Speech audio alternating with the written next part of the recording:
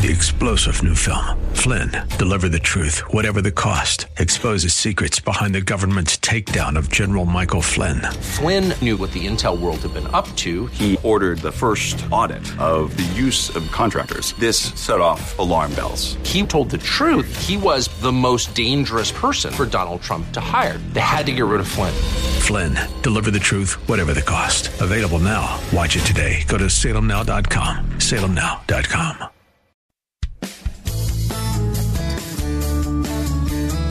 This is the Word to Stand On for Life with Pastor Ron Arbaugh. Your word is sharper than any two-edged sword,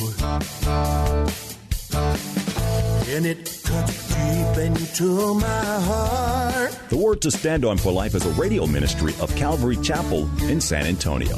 A live call-in show here to help you answer your questions about the Bible and how to apply the Word to your daily life. For more information on Calvary Chapel, visit our website, calvarysa.com. Get your Bible questions ready and call in now to 210-340-9585. It's The Word to Stand On for Life with Pastor Ron Arbaugh. Keep us down in a solid ground. Word to stand on. Welcome to the show. Thanks for tuning in.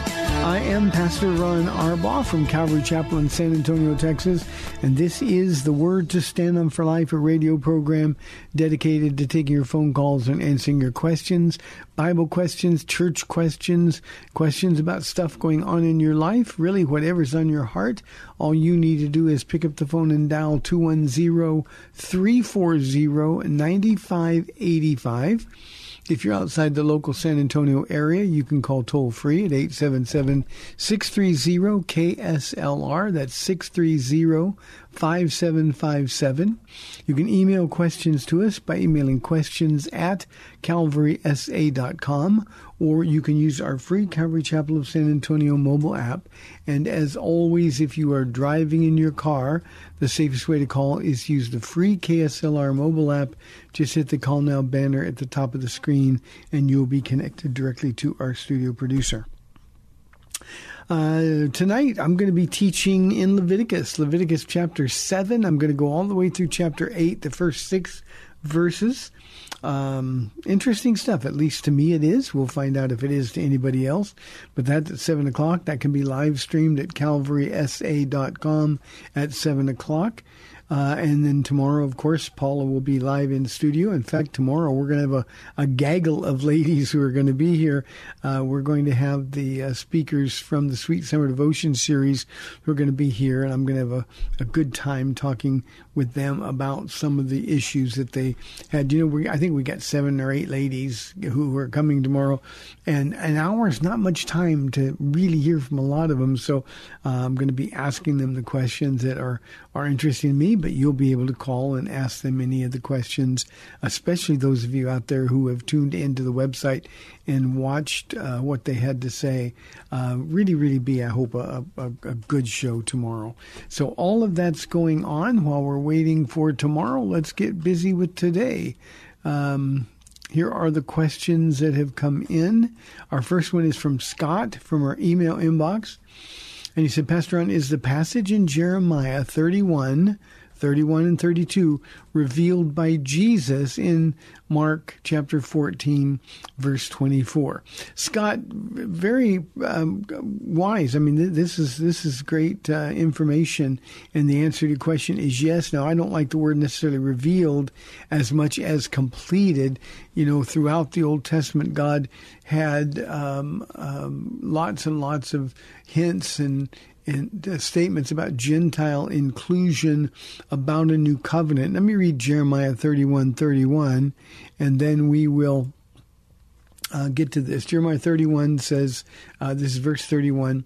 I'm going to read a little bit more, Scott, than just the 2 verses. The Lord, through Jeremiah, says, the time is coming when I will make a new covenant with the house of Israel and with the house of Judah. It will not be like the covenant I made with their forefathers when I took them by the hand to lead them out of Egypt, because they broke my covenant, though I was a husband to them, declares the Lord. This is the covenant I will make with the house of Israel after that time, declares the Lord. And here's the key. This is the new covenant. I will put my law in their minds and write it on their hearts. I will be their God, and they will be my people. No longer will a man teach his neighbor or a man his brother, saying, I know the Lord, because they will all know me, from the least of them to the greatest, declares the Lord.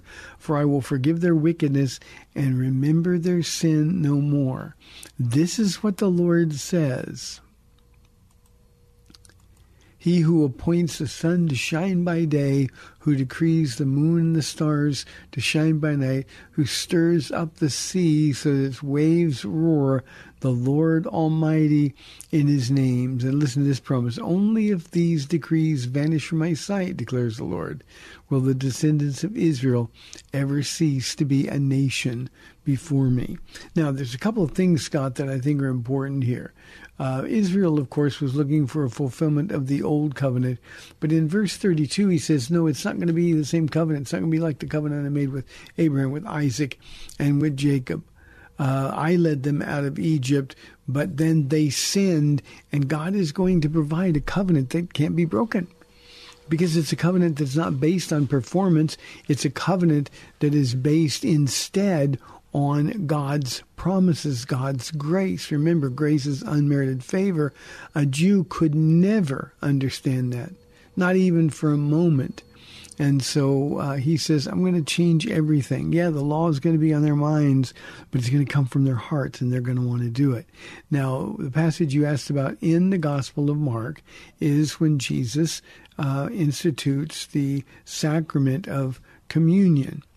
And Scott, when he does that, he says, picks up the cup of redemption. He says, this is the cup of the new covenant written in my blood. And what's important about that is he's saying the old covenant is now canceled. The covenant that stood opposed to us is now canceled. And this is a new covenant.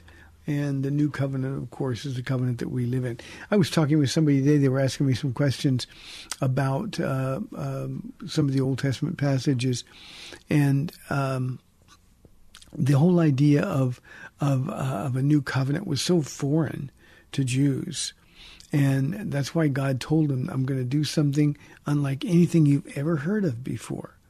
And we're living in that period of time, Daniel chapter 9, between the 69th and 70th weeks of Daniel. There's 70 weeks or 70 groups of 7 years historically that are going to tell the story of Israel's history. And we know that Isaiah says Daniel says that he will be cut off. The Messiah will be cut off with nothing after 62 sevens and 7 sevens. That's 69 sevens. And we're living in that cutoff time. And the new covenant, the covenant written in his blood, this covenant of grace, is the very time that we're living in. And we don't know how long it's going to be. It's been 2,000 years or thereabouts, 2,000 years. We don't know how much longer it's going to be, but of course we believe that Jesus is going to come soon, and there will be an end to the covenant of grace, and then God will again turn his attention to Israel to fulfill all of these promises, the promises in Jeremiah. You talk about dry bones coming to life again. That's what's going to happen when the Jews see Jesus in the sky. And they will ask him, where did you get these wounds? This is from Zechariah. I got these wounds in the house of my friends. And they will repent. Now, the sad news, I mean, if there is sad news there, is that individual Jews still have to make the same decision. God has a covenant with Israel. His covenant is not with individual Jews. The individual Jew still has to perform. Keep the law, keep it perfectly, not just the letter of the law, but the Sermon on the Mount indicates you got to keep the spirit of the law, which is even more impossible. And I know there are no degrees to impossible, but that's the for emphasis. And that's why that covenant opposed us. And so in the end times, he's going to come back. 1/3 of the Jews are going to recognize him and repent. 2/3 of them, according to Zechariah, are going to continue in rebellion, and they're going to perish when Jesus returns in Revelation chapter 19. So, Scott, you're exactly right. I think that's really good Bible study. So God bless you, my friend, and I appreciate hearing from you. Here is a question. This one comes from Janet. She wants to know, does God hear my prayers as an unbeliever? Janet, first of all, let me say, I'm really sorry you're an unbeliever. It seems, to write a question like this, it seems as though you're praising, praying to God. And praying to a God that you don't believe in doesn't really make a lot of sense to me. But you might consider that the Holy Spirit knocking on the door of your heart. But the answer to your question is no, God cannot hear the prayers of an unbeliever except one, and that prayer is, God, save me, a sinner, forgive me of my sins. God is delighted to hear that prayer, and that's what the gospel is really all about. But there's no way that your prayers, and I prayed a lot as an unbeliever. I was a gambler. God, help me win this bet, or help me win this race, or those kind of things. But God doesn't hear those kind of prayers. We have no relationship. We have no basis upon which to approach God. The New Testament says that God lives in unapproachable light. And only those of us who are in the light can approach him in that light. And so even though we pray to God, we all instinctively are aware that God is real, whatever form we believe, but we know there's something out there. But the reality is, our prayers are silent prayers. I mean, they can't be heard because there's no basis. Jesus opened the door to access to God, the Father. And the only way that we can be heard in heaven is for our prayers to come from a righteous heart. By that I mean a heart that's been cleansed by the blood of Jesus. As a believer, God hears your prayers. If you're a parent, Janet, you wouldn't hear the kid 2 blocks away from you who belongs to somebody you don't know. You wouldn't hear that person crying out for help. But if you're a parent and the children in your own home are crying out for help, because of your relationship with them, you'd be able to hear them.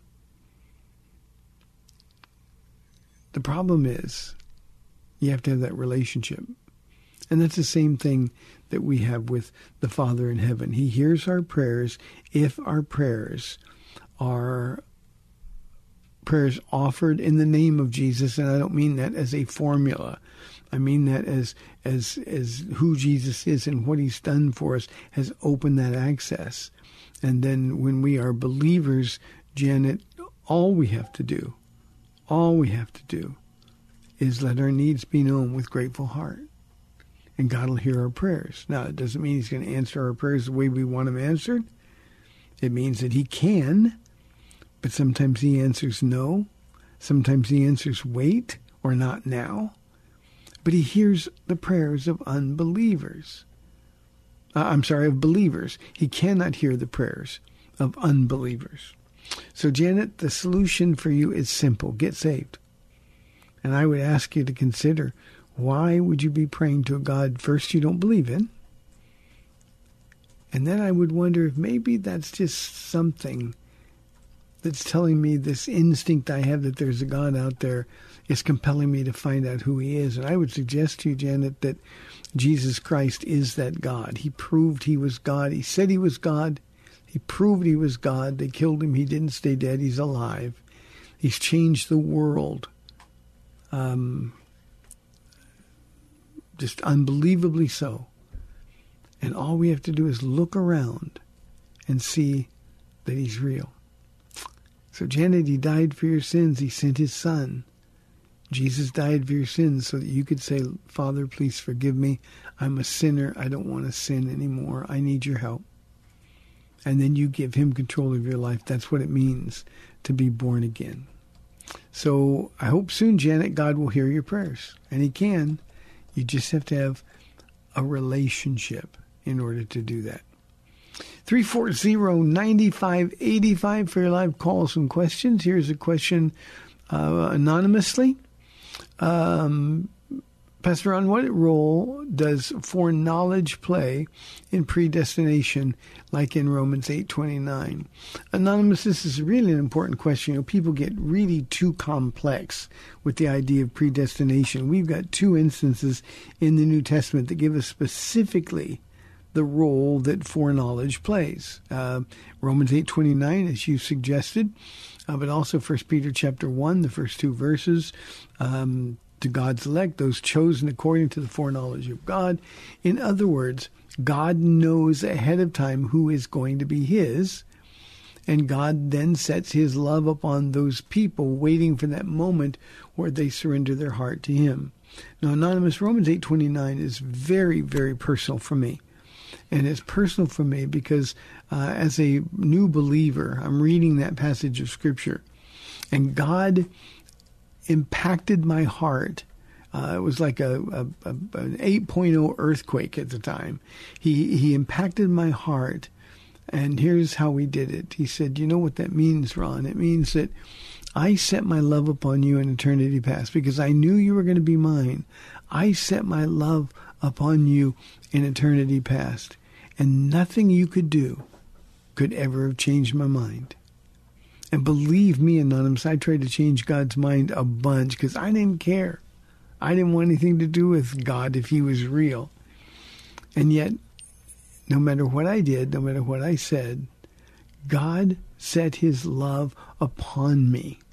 You talk about a loving, compassionate, gracious, slow to anger God. That's what Romans 8:29 is. He just loved me no matter what. And I always tell people that when I talk about Romans 8:29 because I want them to understand it doesn't matter what you've done. If you're going to be a believer, God's love is set upon you. And that means that love is available to everybody.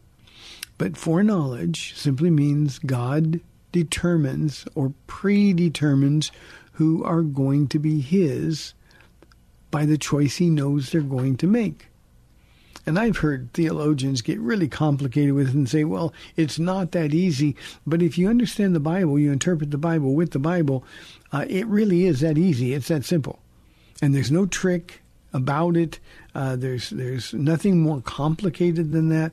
I think sometimes we who consider ourselves theologian or Bible teachers, we like to make things a lot more difficult than they are. And I think one of the things that I do reasonably well, Anonymous, is I keep things pretty simple.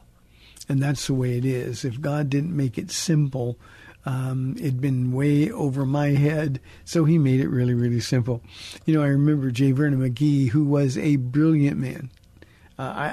Because of his accent, because he sounds like a hillbilly, he doesn't get credit for the theologian that he was. And his Through the Bible radio series, which has been on forever, he's going through the Bible. And he's doing it simply. So he never gets credit for the intellect that he had or his scholarly approach to the Scriptures. But he had the gift of simplicity. He used to say, and I remember that voice, I can't do impressions, but he used to say, he said, you know, I put the cookies on the shelf where the kids can get them. And that's what he did so well. And being simple and declaring the truth of God and keeping it simple is truly a gift that I believe in some small portion compared to somebody like J. Vernon McGee, but I believe it's a gift that God has given me, and it's a gift that I want to pursue. And the older I get, frankly, the more simple I make things.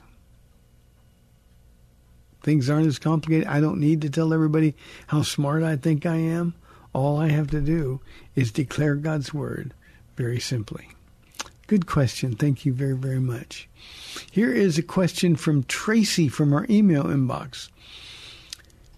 She says, and it's spelled with an I on the end, so this is a she. If I was baptized as a preteen and then preteen rather, and then went to live a life away from Jesus for decades. Should I be baptized again now that as an adult and with full understanding came to Jesus? Thank you. Tracy, the answer is yes, of course you should. A preteen who knew what you understood, clearly we know that your commitment wasn't there. So doing something with a sincere heart, a genuine heart, being obedient, certainly the answer is yes. You should be baptized again, not to get saved. Remember, baptism is a public profession of our faith in Jesus Christ. It's the announcement to the world and to the angels who long to look into these things. It's a public pronouncement that the old Tracy is dead. That's what's symbolized by going under the water. And then when you come up out of the water, that's a profession that says a new Tracy has been born again. And since you've lived away from the Lord for decades, it's clear that a new Tracy had to be born again. And now that you are, and now that you have an understanding, this is something that you ought to do. And I applaud you for asking the question. Again, it's not to get saved, Tracy. It's because you are saved. And with a grateful heart, you have a unique perspective from which to praise God for his patience with you. And boy, she, in your case, who has been forgiven much, loves much. And this just ought to set your heart on fire for Jesus Christ. Great question, Tracy. And I'm really, really thrilled that you are at that place in your life, in your walk. DJ says, what is your take on the Ark and Ken Ham? Ken Ham gets a lot of grief from people who consider themselves really, really smart. But I find Ken Ham not only delightful, but I can't find any fault in the conclusions that he comes to. I think Ken Ham has done a wonderful thing for the church, the Ark Encounter in Kentucky. I think it is based on the scholarship that he's done. I think an accurate representation of what the Ark looked like, the size it was, and I think when people see it, they get a perspective on the flood of Noah that you don't just get or understand when you're reading through the Bible. So I find Ken Ham to be very, very credible. And he's also pretty entertaining, which always helps. But the scholarship, I think, is really, really solid. He is an Orthodox fundamental believer.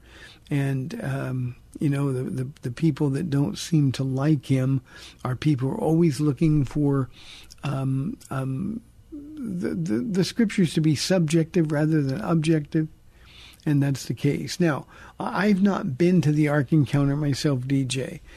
We've had a lot of people from our church who have gone, and every single one of them came back really, really blessed by the experience. So I'm not a traveler. I don't like to travel, so it is unlikely that Paul and I are going to go see the Ark Encounter. However, I am thrilled with the effect that it's had on the people from our church who have gone. I also think, DJ, with especially for people with kids in public schools, taking your children and letting them see it and see that it is possible to look at Genesis literally. It's possible to be a really smart guy and come to the conclusions that in the beginning God. I think it's a real blessing to the Church of Jesus Christ. So I have nothing but positives to say about it. I appreciate any scholar who stands up these days and says that Genesis is to be read and understood literally, especially the first 11 chapters, because they don't understand the consequences of believing that those chapters are not to be taken literally. And I don't, it's just, I think people like Ken Ham are doing a wonderful job of that. And DJ, when you stand firm for Jesus Christ, when you stand firm for the veracity of the scriptures that we've been blessed with by the Lord, you're going to have people who come against you. You're going to have people wanting to argue and wanting to debate. Now, Ken Ham is willing to debate, but he is, I think, doing a wonderful service for the Lord and for the Church of Jesus Christ. So that's my take on the ark and Ken Ham. Now, I don't have time to get to another question before the break, but let me just say, I want to expand just a little bit on what I said about the first 11 chapters of Genesis. If Genesis is not literally true, then we've lost our faith. And by that I mean we have no original sin, one of the essential doctrines of the historic Christian faith. It blows away, because if Adam and Eve weren't real, then we didn't inherit, as Romans says, from our federal head Adam, we didn't inherit a sin nature. If Genesis isn't true, if more specifically, if Adam and Eve weren't the first two human beings on earth and they were created by God perfectly, then Jesus is a liar. Because he said in the beginning God created them male and female. He believed in Adam and Eve. And if Jesus is a liar, we're not saved. So that's why it's so important. And I'd like people to read a little more critically. Hey, we've got 30 minutes left. We'd love your phone calls, 210-340-9585 or toll free 877-630-KSLR. We'll be back in 2 minutes.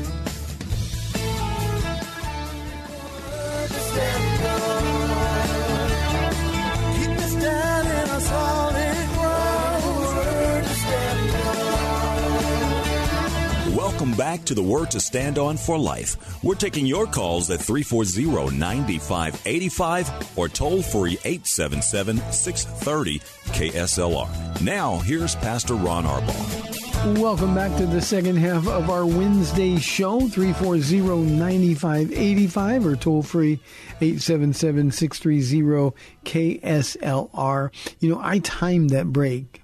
We're supposed to have 2 minutes. That was 1 minute. I know it was 1 minute.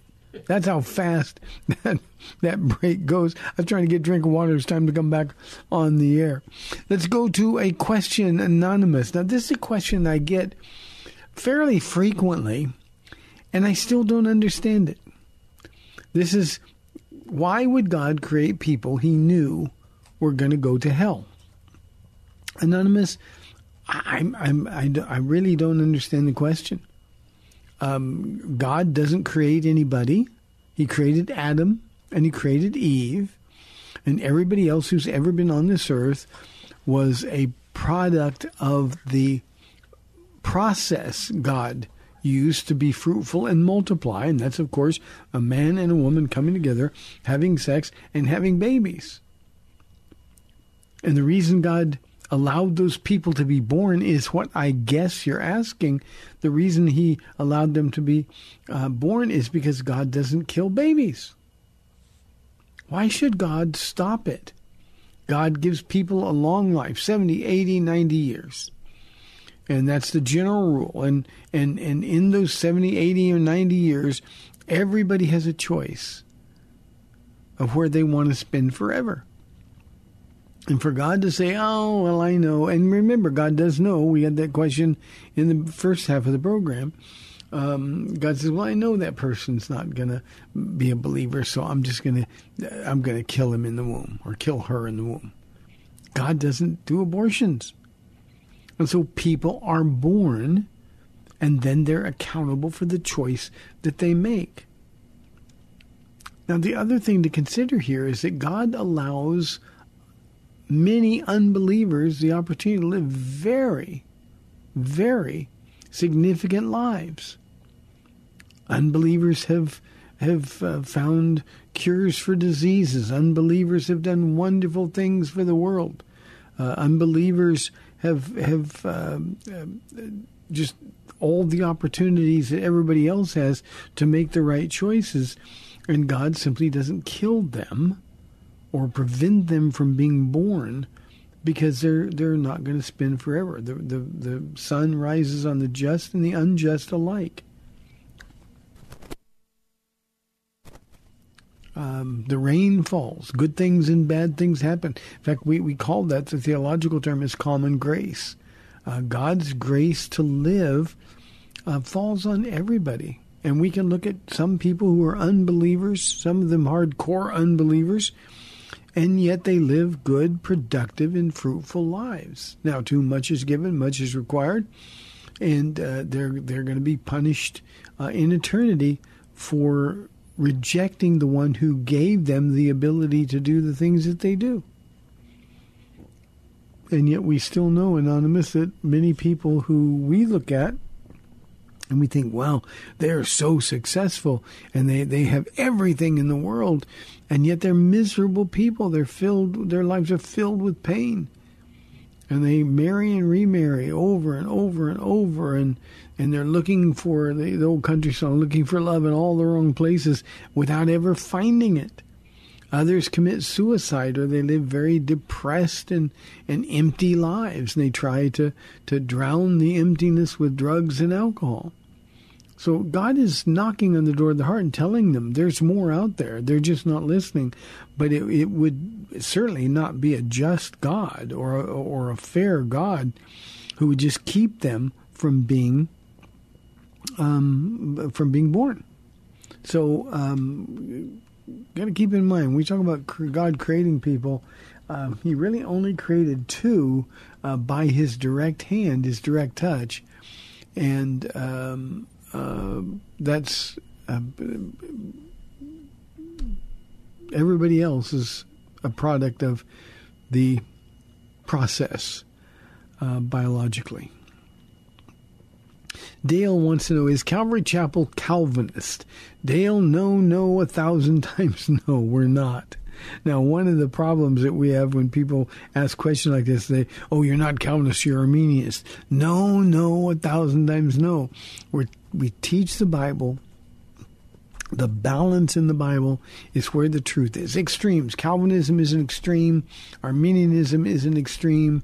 And you don't have to be one or the other. But in the middle is where we're going to find the truth. And the middle is, yes, we are chosen by God, but we have to choose God as well. We have been given a free will. And Jesus died for the sins of the world, and everyone who believes will be saved and have eternal life. That's what the Bible teaches. Now, if you're going to look at those verses through the lens of the extremes, then you're going to come up with these silly ideas. And Calvinism is silly. It just is. To believe that God picks some for heaven and some for hell, that Jesus didn't die for the whole world. He only died for the sins of the elect, that God's will or God's grace is irresistible, meaning that if God wants something, it's going to happen.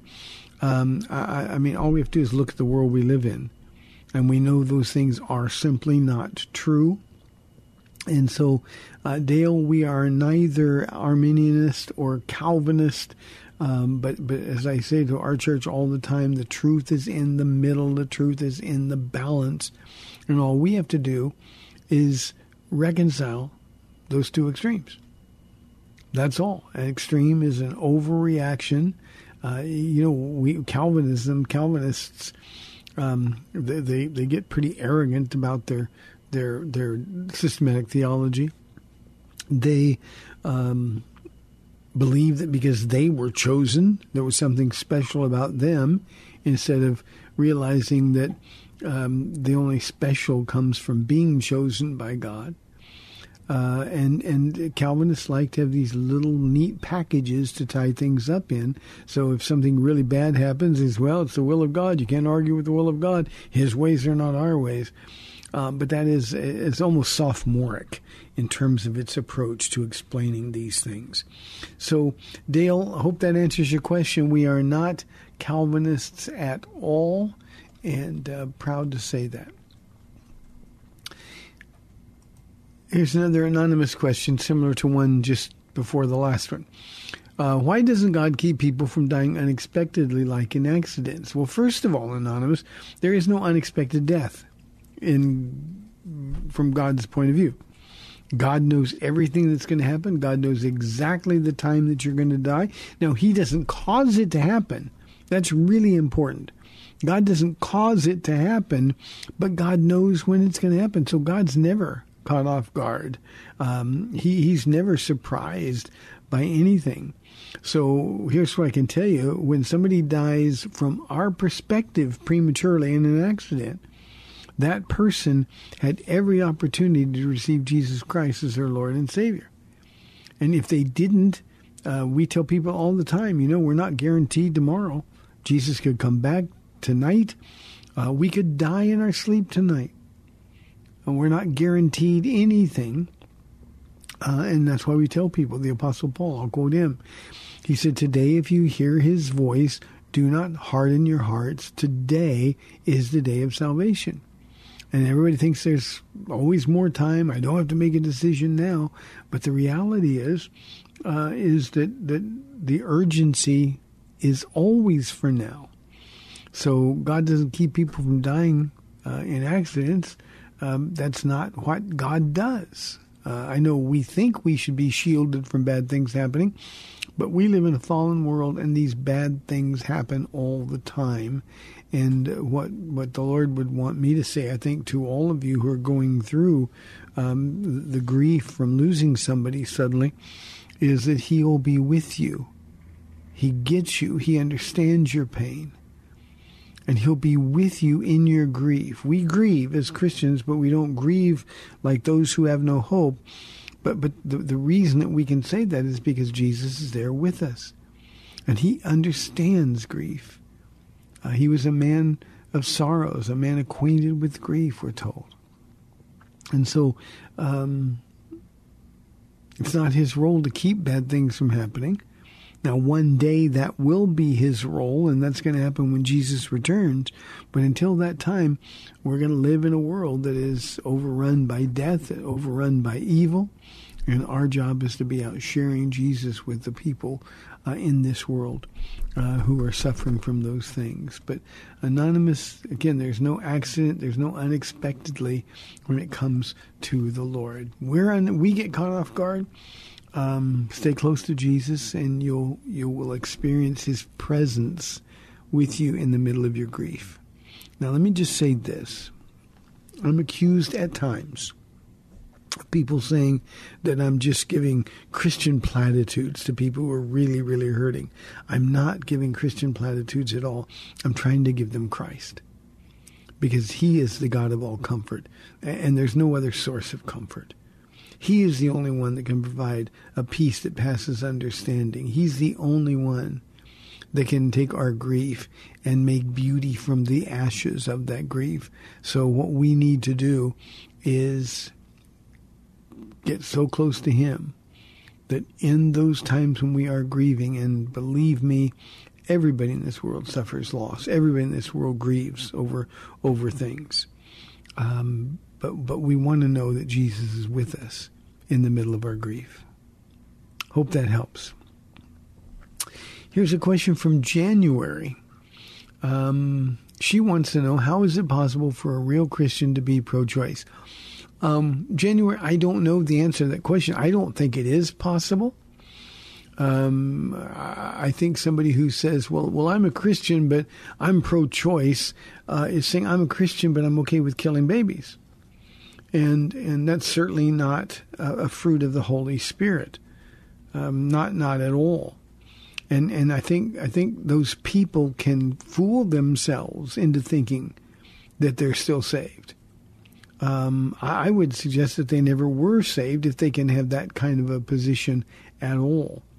Now, I understand a little bit better, January, why a Christian might vote for a candidate who's pro-choice. We got elections coming up, and I mean, personally, I don't get it, but they might value social issues that they consider important, more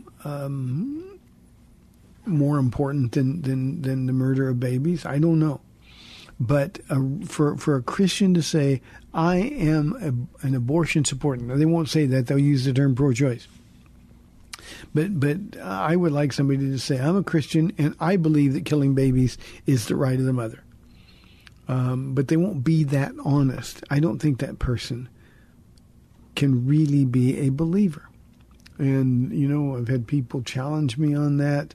I've had people get angry at me for saying that. But I don't know how they could justify to anybody, let alone to the Lord himself, being a supporter, a proponent of the murder of the unborn. And for the person who says, well, we just don't believe life begins at conception. Well, they've just told you they don't believe in what the Bible says. David said, God, you conceived me. You knew me when you conceived me. And I was sinful then at birth in my mother's womb. But you knew everything about me. We're fearfully and wonderfully made. That's at the hand of God. So these are the things, January, that we would have to engage them in conversation with. And I find typically that when you put it in black and white, you, a professing Christian, say you're supportive of killing babies in the womb. That's when the conversation ends, because they don't have a response to that. So you pray for those people. And if you are encountering somebody who says they are a Christian, but they are pro-choice, it's simply not possible. It simply isn't possible. Nobody's ever been able to give me an argument that made any sense at all how a Christian could be supportive of murdering babies. 340-9585 for your live calls and questions. Toll free 877-630-KSLR. Victor says, which of the 12 tribes of Israel have morphed into the 10 lost tribes? I like the way you put that, Victor. They morphed into the 10 lost tribes. None of them. You see, none of the tribes are lost. All this historical nonsense, the 10 lost tribes, they weren't lost. They were overwhelmed by Assyria, the 10 northern tribes. They were defeated militarily, and they basically were bred out of existence. When you read in the New Testament about Samaritans and Jews hating Samaritans, they hated them because they considered them half-breeds. Because what the Assyrians did when they took over foreign peoples, they intermarried with them. They literally bred them out of existence, and that's why they were so offensive to Jews. But Victor, don't listen to this nonsense about 10 lost tribes. Don't listen to those who will say, well, I'm a Sephardic Jew. I come from one of the lost tribes. It's simply not true. God knows where all of the tribes are. We're going to see them all tribe by tribe in the book of Revelation. We're going to see their descendants, 144,000 witnesses, 12,000 from each of the 12 tribes of Israel. So God has not lost anybody. He will never lose anybody. He knows exactly where they are. And believe me, when it comes time for the Great Tribulation, he's going to have no problem at all rounding up the descendants of the 12 tribes of Israel. It's another one of those things it's difficult for me to understand just logically or practically how anybody could think there's 10 lost tribes. They scattered, Jews scattered all over the earth, but God knows where they all are. Mark wants to know, I have another predestination question, but I'll save that for Friday because I don't want to keep saying the same things. This is from Mark. Pastor Anna, what age does a child become accountable? Mark, we don't know. I really don't know.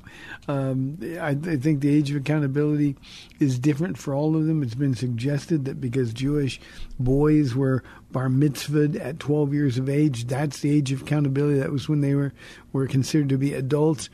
But the reality is we see people at different ages with different levels of accountability, different levels of intellect, different levels of mental or emotional readiness or challenges.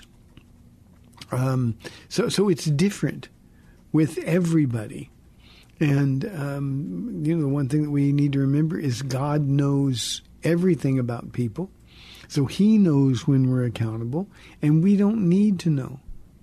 We're to raise up our children in the way they should go so that in the end they won't depart. And I think a lot of us as parents, we're not doing that job. I did not do that job with my children because I was an unbeliever when they were being raised. But they're accountable, and God knows when they're accountable. I've got kids in this church who I've got one young man, from the time he was like 4 years old, he's asking me questions that really stumped me. He knows. God's given him a magnificent brain, and he asks these questions. He thinks about things very, very deeply, and believe me, that young man is accountable to the Lord, and he was accountable when he was 4 and 5 years old. I've got other people that you look at them in high school, and you can knock, but nobody's home. I mean, it's just like they're oblivious to the things of God, and they're not, I think, not yet accountable. So the spectrum, Mark, is all over the place, and that's all I can say. There's just no one size fits all approach to accountability. God knows, and we've got to be okay with what he knows. Freddie asks, he says, why do you think altar calls are biblical? Freddie, the whole Bible is filled with invitations. Invitations to believe. Abraham believed God, and it was credited to him as righteousness, but God had asked him to believe. These things matter a great deal. So invitations are part of the experience in our relationship with God. Joshua said, choose this day who you will serve. And then he concluded, as for me and my house, we will serve the Lord, but you've got to make your own choice. So invitations are always, Paul is asking people by invitation to believe, and they can mock him and they can procrastinate. Felix and Festus are good examples, but they're invited to come. Jesus issued an invitation. I always picture Jesus with his arms open, saying, "Come unto me, all you who labor and are heavy laden, and I will give you rest." That's an invitation to come. The gospel itself implies an invitation. And when we go out and share the gospel of Jesus Christ, we've got to ask people if they want to surrender their heart to Jesus Christ. So clearly, altar calls or invitations in services are not contrary to what the Bible teaches. You won't see an example in the Bible where somebody does an altar call, for example, the way I do. And every time I preach, I give an invitation. It doesn't matter whether it's here or in somebody else's church if I'm invited to speak, or at a conference. Every time I speak, I'm going to give people an opportunity to get saved.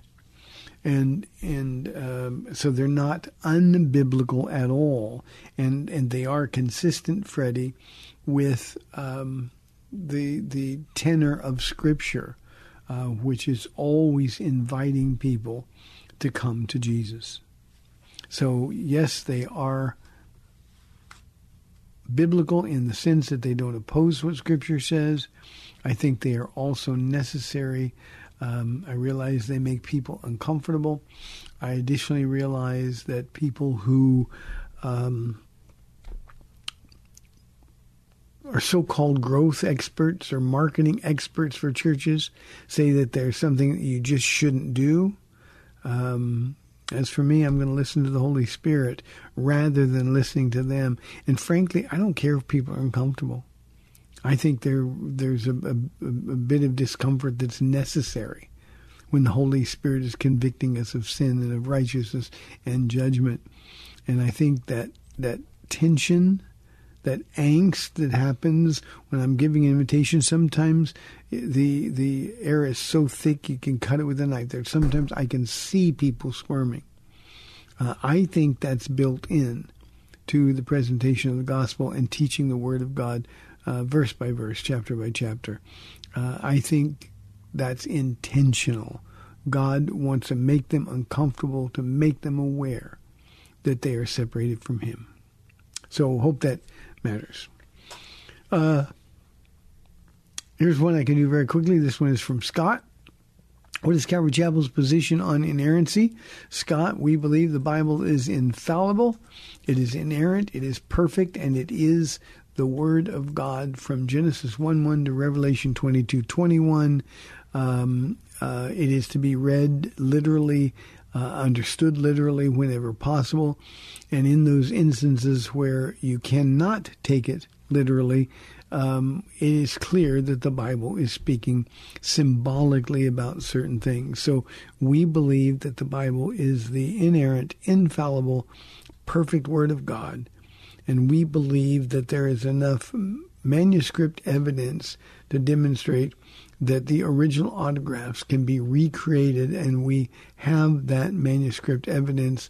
And so we have no doubt that the Bible is something that is written by God, given from God, and is something that can be counted on at all times. And I think, as I often say in this program, Scott, for me personally, the most important issue that a Christian can wrestle with is that of the inerrancy, the infallibility of Scripture. You've got to find out for yourself. People don't listen to me. Hey, thanks for tuning in. Remember, Paula with the ladies from the Sweet Summer Devotions tomorrow on AM 630 The Word. May the Lord bless you and keep you. I'll be back tomorrow at 4 o'clock on AM 630 The Word. We'll see you then.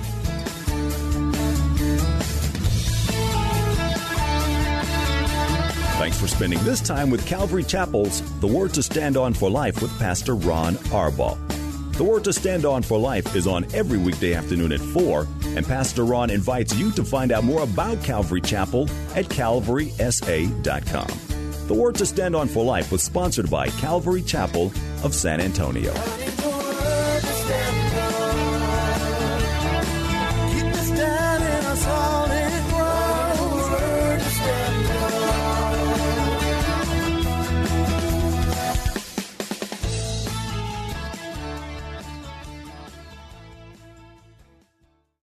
Three-star General Michael J. Flynn, head of the Pentagon Intelligence Agency, knew all the government's dirty secrets. He was one of the most respected generals in the military. Flynn knew what the intel world had been up to. He understood its funding. He ordered the first audit of the use of contractors. This set off alarm bells. The explosive new documentary, Flynn, Deliver the Truth, Whatever the Cost, uncovers the facts behind this scandal. Flynn told the truth. He was the most dangerous person for Donald Trump to hire. I find out the worst enemy that I'm going to face in my life is right here in America. They took my assessment and they wanted me to change it. And I was like, I'm not changing it. They had to get rid of Flynn. With in-depth interviews, archival footage, and never-before-seen personal records of the man behind the headlines. I just felt like I was drowning. Flynn, Deliver the Truth, Whatever the Cost. Available now. Watch it today. Go to salemnow.com. salemnow.com.